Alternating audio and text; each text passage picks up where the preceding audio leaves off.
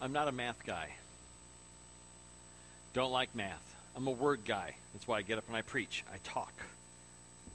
Some of you are thinking, yes, too much. I talk. I'm a word guy. I'm a verbal guy. I write sermons. I write a blog. I write papers. I love words. I don't like math. Now, don't get me wrong. Some math is easy, like elementary school math. Elementary school math I can do. 2 plus 2 equals? Right. Wait, what? 2 plus 2 equals 4, right? Math was easy when I was in elementary school. I get to junior high, and now all of a sudden I'm starting to do things like algebra. And I get into freshman year of high school, I'm doing algebra. Algebra was easy. Algebra made sense. Algebra is logical. 2 plus x equals 4. Solve for x. X equals 2. Right. You see? Algebra is easy. We can do algebra. Then, in my sophomore year of high school, I had to take geometry. Oh, how I hated geometry. Loved my geometry teacher, hated geometry. Because they introduced this thing called pi. And pi is 3.14159, and so on into eternity, all these numbers. And it's all this, it's not the good pie, which is French silk pie from Baker Square. Not that nasty mincemeat pie, but good French silk pie. That is good pie. Math pie is like mincemeat pie. It's no good. I'm sorry if I offended anyone who likes mincemeat pie. Like I said, math growing up was easy till I get to geometry. And math was concrete. 2 plus 2 equals 4. If I have 10 pieces of bacon and you take 4 pieces of bacon, what do you have? A black eye and a bruised hand, because nobody takes my bacon. 6 pieces of bacon. No, I got 10 back. I'm taking that 4 pieces of, don't take my bacon. And then I get into junior year of high school. I somehow made it through geometry. I somehow made it through the sines and the cosines and the tangents and the pi. And I get to junior year of high school. And now I've got to they take something I love, which is algebra, and they put a word in front of it. It's called advanced algebra. And they took away all the stuff I loved, and they added all the stuff I hated, and all the sines and the cosines and the angles and the tangents and the pi. And then I got to take my senior year of high school. I have to take pre-calculus. And I think, great, this will be wonderful. I can use a calculator now, right? No, I don't get to use a calculator. It's not what it means. Oh, I did get to use a calculator. It's called a graphing calculator. It's got a screen on it this big. It's like a tiny little computer. It's like, what is this thing? What am I doing with this thing? I have no idea what all of this stuff means. Not very good at math. I said I'm a verbal guy. I like words. Math, not so much. I want to talk to you today about a spiritual equation. I like equations. Some. Algebraic equations, not quadratic. This is a spiritual equation, though. And this may be, honestly, the most important message you hear this year. Because this spiritual equation is what our spiritual life is all about. It's what a relationship with God is all about, this spiritual equation. God is the author of math, including geometry, though I don't like it. And I believe that God has a spiritual equation for us, and a spiritual equation in this world and in our lives that we desperately need to understand. This spiritual equation is more than pi. It's more than sines and cosines and 2 times x equals 4. No, this spiritual equation can change and transform our lives. Like I said, I don't like math, but I like God's math. I really like this equation a whole lot. And so this morning we're going to talk for about the next 25 minutes or so about this spiritual equation that God has written across the universe and into our lives. Now, we're going to take a look at Hebrews chapter 9. We've been studying the book of Hebrews here on Sunday mornings all summer long. We've been looking at the book of Hebrews, and we continue today with Hebrews chapter 9. We've got Hebrews 9 today, and then chapter 10, 11, 12, and then I'm going to be gone a week, and then we're going to finish up at the second week of September on Hebrews 13 after Labor Day. And then we've got some different things we're going to do in the fall. I got a series that I'm calling Selfie. We're going to do a sermon series called Selfie in September. And then in October, we're going to do a series called Signs. Signs. Everywhere is sign. Background scenery. Thank you. And then in November, we're going to talk a little bit about stewardship. In December, we're going to talk about, I'm not even going to say it. We're not even going to go there. It's still August, right? Right. So that's kind of where we're going for the next several months. But if you got your Bible, turn to Hebrews chapter 9. We encourage you to always bring your Bible. If you don't have one, let me know. We'll get you one. If you didn't bring a Bible, you can grab one out of the chair rack in front of you. If we're going to look at Hebrews chapter 9, if you're not familiar with the New Testament, you can find it on page 850 of the chair Bible in front of you. That's where this passage is found.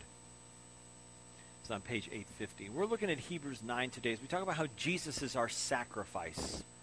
Now, when it comes to things like punishment, I have a son. You all know that I have a son. And when he disobeys me, there has to be some kind of consequences for his actions. There has to be a consequence for his disobedience, a punishment, if you will, for his disobedience. And it's one of the worst things about being a parent. Am I right? Yeah, kids don't believe you, but it's terrible. It's awful. I know that if in me as a father, I have to punish my son for his disobedience, how much more does God have to punish us and punish humanity for our sinfulness, for our sinful disobedience against him on a cosmic level? And we as human beings are sinful. We are sinful creatures. We are sinful people. The Bible tells us this in Romans chapter 3, verse 23. It says, everyone has sinned. We all fall short of God's glorious standard. Everyone has sinned. We all fall short of God's glorious standard. That's everybody. Everybody, everywhere, all the time. There's only one who has never sinned, and that was Jesus. And the rest of us, we're all sinners. All in the same boat. Grab an oar because we're sailing on towards to sin land. But we're all sinners. And God has to do something about our sin. God is holy. He is completely holy, completely other, completely special and unique beyond anything we could ever imagine. In the first service, I gave the illustration of God, like Grandma's fine china. How many of you have Grandma's fine china at home? Or how many of you have fine china? Okay. All right, we have a set of Shannon's grandmother's fine china. It is in its own special place called a china cabinet. Yes, you have one too, apparently. So the special fine china goes in the china cabinet, and you know what? We never touch it. I don't even think I'm allowed to look at it, honestly. I can't even go anywhere near it. It's like, did you touch it? I saw a fingerprint on the china cabinet. Did you touch it? Did you touch the cabinet? Who touched the china cabinet? We don't touch the china cabinet. We don't get into the china cabinet. We don't eat off the plate. You know what we eat off of? We eat off of chipped IKEA plates. All right, and you have chipped IKEA plates too. They may not be from IKEA, but you know what I'm talking about. They have all the little chips in them and the little steak knife grooves in them, where it's all messed up and just nasty, and it's like dropped it on the floor. Oh, well, it's just a cheap IKEA plate. But when we talk about Grandma's fine china, we don't eat off that every day, if we eat off of it at all. No, it sits in its own cabinet because it's special. It's set apart. You might eat off of it once a year for a special occasion, but that would be it. You would never treat it as common or ordinary. God is not common. God is not ordinary. God is special and unique. God is holy. To be holy means to be set apart. God is set apart as holy, meaning sin cannot be in his presence. As sinners, we cannot come into his presence. And we're going to talk about that as we talk about Hebrews chapter 9. And we talk about this cosmic spiritual equation that God has written for us to follow. So look at Hebrews 9. We're going to start with verses 1 through 10. Now the first covenant had regulations for worship and also an earthly sanctuary. A tabernacle was set up. Did this first service too. A tabernacle was set up. In its first room were the lampstand, the table, and the consecrated bread. This was called the holy place. Behind the second curtain was a room called the most holy place, which had the golden altar of incense and the gold-covered ark of the covenant.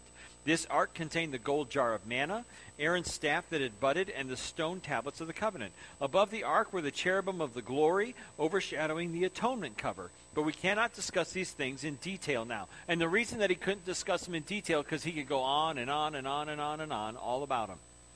He's like, we're not going to talk about those things right now. We got more important things to talk about, which is kind of weird for a Jewish mind to think about because that was everything. I mean, the tabernacle was so important to their worship, and the temple was so important to their worship. It was all centered around the temple. It was all centered around the tabernacle. He's like, we're not going to talk about that now. We got more important things. When everything had been arranged like this, the priests entered regularly into the outer room to carry on their ministry. But only the high priest entered the inner room, and that only once a year, and never without blood, which he offered for himself and for the sins of the people had committed in ignorance. The Holy Spirit was showing by this that the way into the most holy place had not yet been disclosed as long as the first tabernacle was still standing. This is an illustration for the present time, indicating that the gifts and sacrifices being offered were not able to clear the conscience of the worshiper. They are only a matter of food and drink and various ceremonial washings, external regulations, applying until the time of the new order.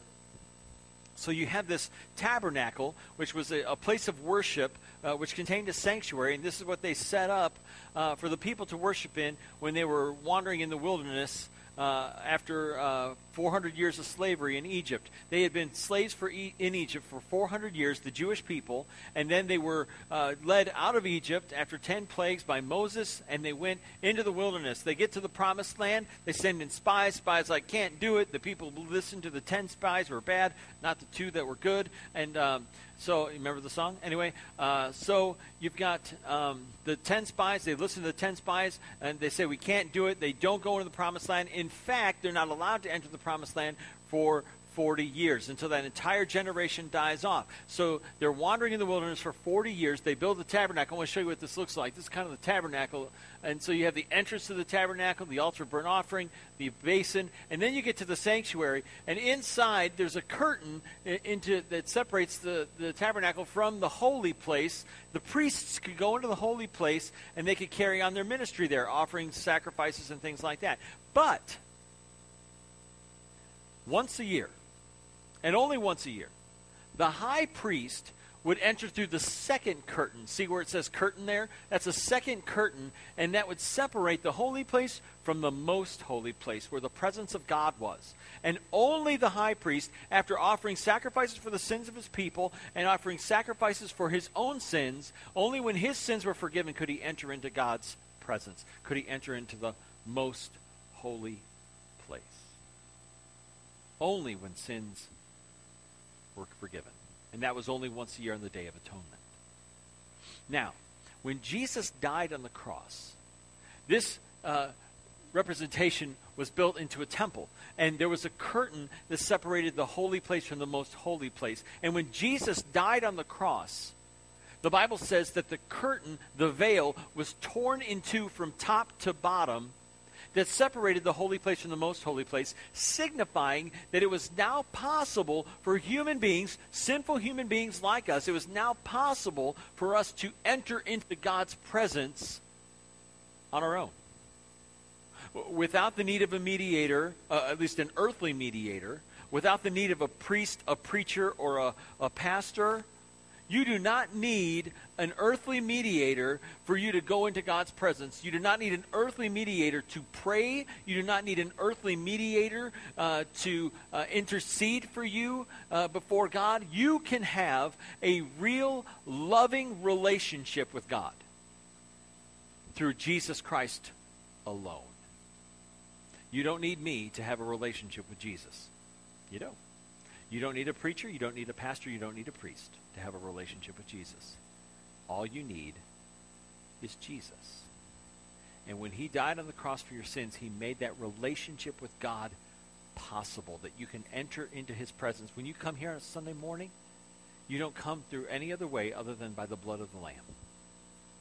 And the blood of the Lamb covers us. Now, the word blood is used 12 times in Hebrews 9, and we're going to look and start seeing that right here as we look at verse 11. So let's look at verse 11 through verse 15. When Christ came as high priest of the good things that are already here, he went through the greater and more perfect tabernacle that is not man-made, and that is to say, not a part of this creation. He did not enter by means of the blood of goats and calves, but he entered the most holy place once for all by his own blood, having obtained eternal redemption. The blood of goats and bulls and the ashes of a heifer, sprinkled on those who are ceremonially unclean, sanctify them so that they are outwardly clean. How much more then will the blood of Christ, who through the eternal Spirit offered himself unblemished to God, cleanse our consciences from acts that lead to death, so that we may serve the living God? For this reason, Christ is the mediator of a new covenant, that those who are called may receive the promised eternal inheritance, now that he has died as a ransom to set them free from the sins committed under the first covenant. You'll see a phrase in there that says once for all. That has two meanings in Scripture. In this instance, it means that Christ died once and he never had to die again. That Christ died once for all time. The other way it's used is that Christ died once for all, and that Christ in himself was the one who died for all the sins of humanity. This is seen in a couple places in the New Testament. One is in 1 John chapter 2, verse 2. 1 John 2:2 says, he is the atoning sacrifice for our sins, and not only for ours, but also for the sins of the whole world. That Jesus died for the sins of everybody. He died for the sins of the whole world. The second one is found in John 1:29, when John the Baptist correctly identifies Jesus as the Lamb of God who takes away the sin of the world. And then so we see that Jesus is the one who can take away all of our sins, that he is the one who washes us clean from our sins. And you don't need an earthly mediator in order to come to God for forgiveness. Let's keep on reading. Verses 16 through 22. In the case of a will, it is necessary to prove the death of the one who made it, because a will is in force only when somebody has died. It never takes effect while the one who made it is living. This is why even the first covenant was not put into effect without blood. When Moses had proclaimed every commandment of the law to all the people, he took the blood of calves together with water, scarlet wool, and branches of hyssop, and sprinkled the scroll and all the people. He said, this is the blood of the covenant which God has commanded you to keep. In the same way, he sprinkled with the blood everything, both the tabernacle and everything used in its ceremonies. In fact, the law requires that nearly everything be cleansed with blood, and without the shedding of blood, there is no forgiveness. Like I said, blood is used 12 times, so we really got to understand why blood is so important. And we read about that in verse 22. Without the shedding of blood, there can be no forgiveness. Blood is required for forgiveness. It's part of the equation that God has set up. When he wrote this math problem, he set it up that the blood is required for forgiveness. Now, through the blood of Jesus Christ, our sins can be forgiven. By God's grace through faith in Jesus, our sins can be forgiven and washed away. We are washed clean in the blood of the Lamb. Look at Ephesians 2:13. But now in Christ Jesus, you who were once far away have been brought near by the blood of Christ. That though he's referring to Gentile Christians, but he says you were once far away from God because you were Gentiles, but now you've been brought near to God through the blood of Christ. That this relationship that we can have with God, this loving relationship we can have with God, is made possible through Jesus Christ shedding his blood on the cross for our sins. That we can have a relationship with God now based on love, not on abject terror, based on love, not based on rule following, but based on his grace. We can have this relationship with God. Let's finish up the chapter here, looking at verse 23 through 28. It was necessary then for the copies of the heavenly things to be purified with these sacrifices, but the heavenly things themselves with better sacrifices than these. For Christ did not enter a man-made sanctuary that was only a copy of the true one. He entered heaven itself, now to appear for us in God's presence. Nor did he enter heaven to offer himself again and again, the way the high priest enters the most holy place every year with blood that is not his own. Then Christ would have had to suffer many times since the creation of the world. But now he has appeared once for all, again we hear that phrase, once for all, at the end of the ages to do away with sin by the sacrifice of himself. Just as man is destined to die once and after that to face judgment, so Christ was sacrificed once to take away the sins of many people, and he will appear a second time, not to bear sin, but to bring salvation to those who are waiting for him. Jesus Christ is coming back. He suffered and died on the cross. He was raised to life on the third day. He ascended into heaven, where he now sits at God's mighty right hand. He sits at the right hand of the Father, reigning in power and glory, and he is coming again. And when he does, we will see him face to face. And he will take us to our eternal home, not because of any great things we have done, not because we're so wonderful, not because we're so special, not because we're so amazing, not because we help little old ladies cross the street, not because we hold the door open for people at Strax, which you don't have to do because they have those automatic sensor things that makes you feel like you're in Star Trek. But not because of any good deeds we do, not because we bring in a bag of groceries for the Hammond Food Pantry. It is by God's grace, through faith in Jesus Christ, and through faith in his blood, that we are saved. So how do we put our faith and trust in Christ? We believe in Jesus, believe that he's the Son of God, that he's the only way to be saved. We believe that we repent from our sin. We turn away from sin. We turn to God for forgiveness. We confess our faith publicly. We say, I believe that Jesus is the Christ, the Son of the living God, and he's my Lord and Savior. And then we are baptized, and our sins are washed away. We call on the name of the Lord. Our sins are washed away. And then we go on to live a faithful life, a life of faithfulness to Jesus Christ. It is only made possible, though, through this equation that we're talking about today. It is only made possible through this equation. And what it all boils down to is this. Jesus died physically so that you don't have to die spiritually. Jesus died once so that you don't have to die eternally. Jesus died once so that you don't have to die eternally. That yes, Hebrews is clear. We will all die physically, and we will face judgment. We will stand before God in judgment one day. We will stand before God in judgment, and the jury, there is no jury. God is the judge. And God, as judge, says this: there are two possible verdicts. Verdict number one is guilty, and we all deserve that verdict. We have all sinned and fall short of God's glorious standard. We've all sinned in many, many ways. Even yet today, perhaps for you, for me, we have sinned against God. But the good news is that that verdict does not have to be guilty. That verdict does not have to be guilty. There is a verdict of not guilty, and it is based on a better equation. The verdict of guilty is based on this equation. Your deeds minus your sins do not equal God's forgiveness. If your forgiveness was based on your deeds, if your forgiveness was based on you, you are lost. You are dead in your sins. If you think that you can earn your way to salvation, if you think you can tithe your way to salvation, if you think you can volunteer your way to salvation, if you think that you can buy your way to salvation, you are terribly mistaken. You can't be good enough. You can't tithe enough. You could try. You can't tithe enough. You can't buy it. You can't be good enough for it. It's not based on you. That is the wrong equation. That is the wrong answer. And when you try to overcome your sins by your good deeds, you will fall woefully short. But there is a better equation. There is a much better equation that God has written, and that if you will follow this equation, if you will follow this math problem, here's the answer: forgiveness. And this math problem goes like this: Jesus' sacrifice plus God's grace plus your faith equals God's forgiveness. That it is by the blood of Jesus Christ applied to us by his grace through faith in Jesus that we are forgiven.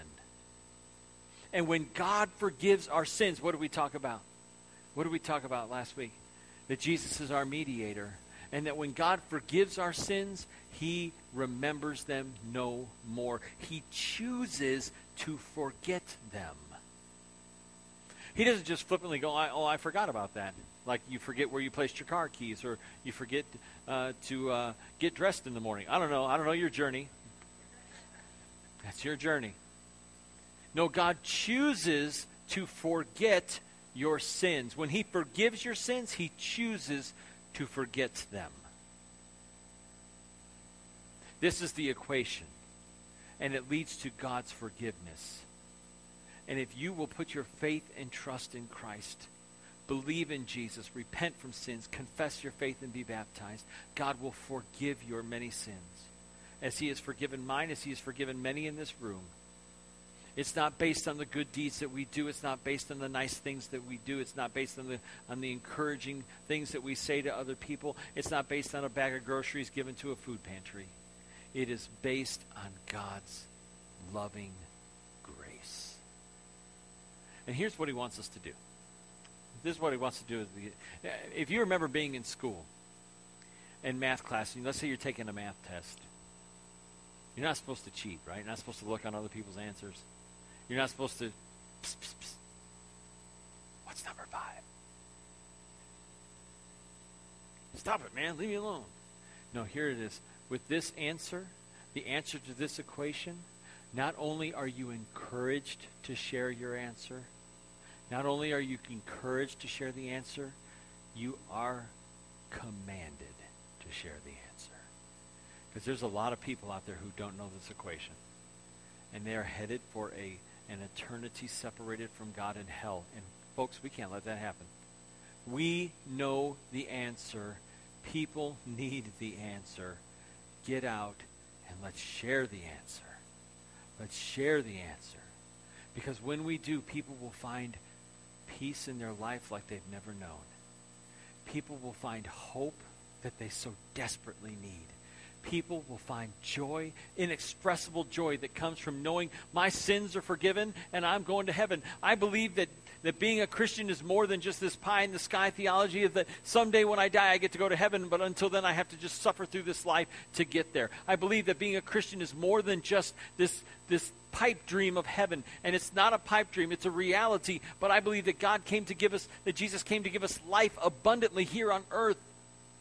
That through Jesus we have all these spiritual blessings of love in our hearts, of joy in our lives, of peace in our souls, and hope. That blessed hope that so many people need. So here we go, folks. My challenge for you today, think of that one person you know who needs a little more peace in their lives. They need a little more joy. They need a little more love. Think of that one person who doesn't know the answer to this equation. Share the answer with them this week.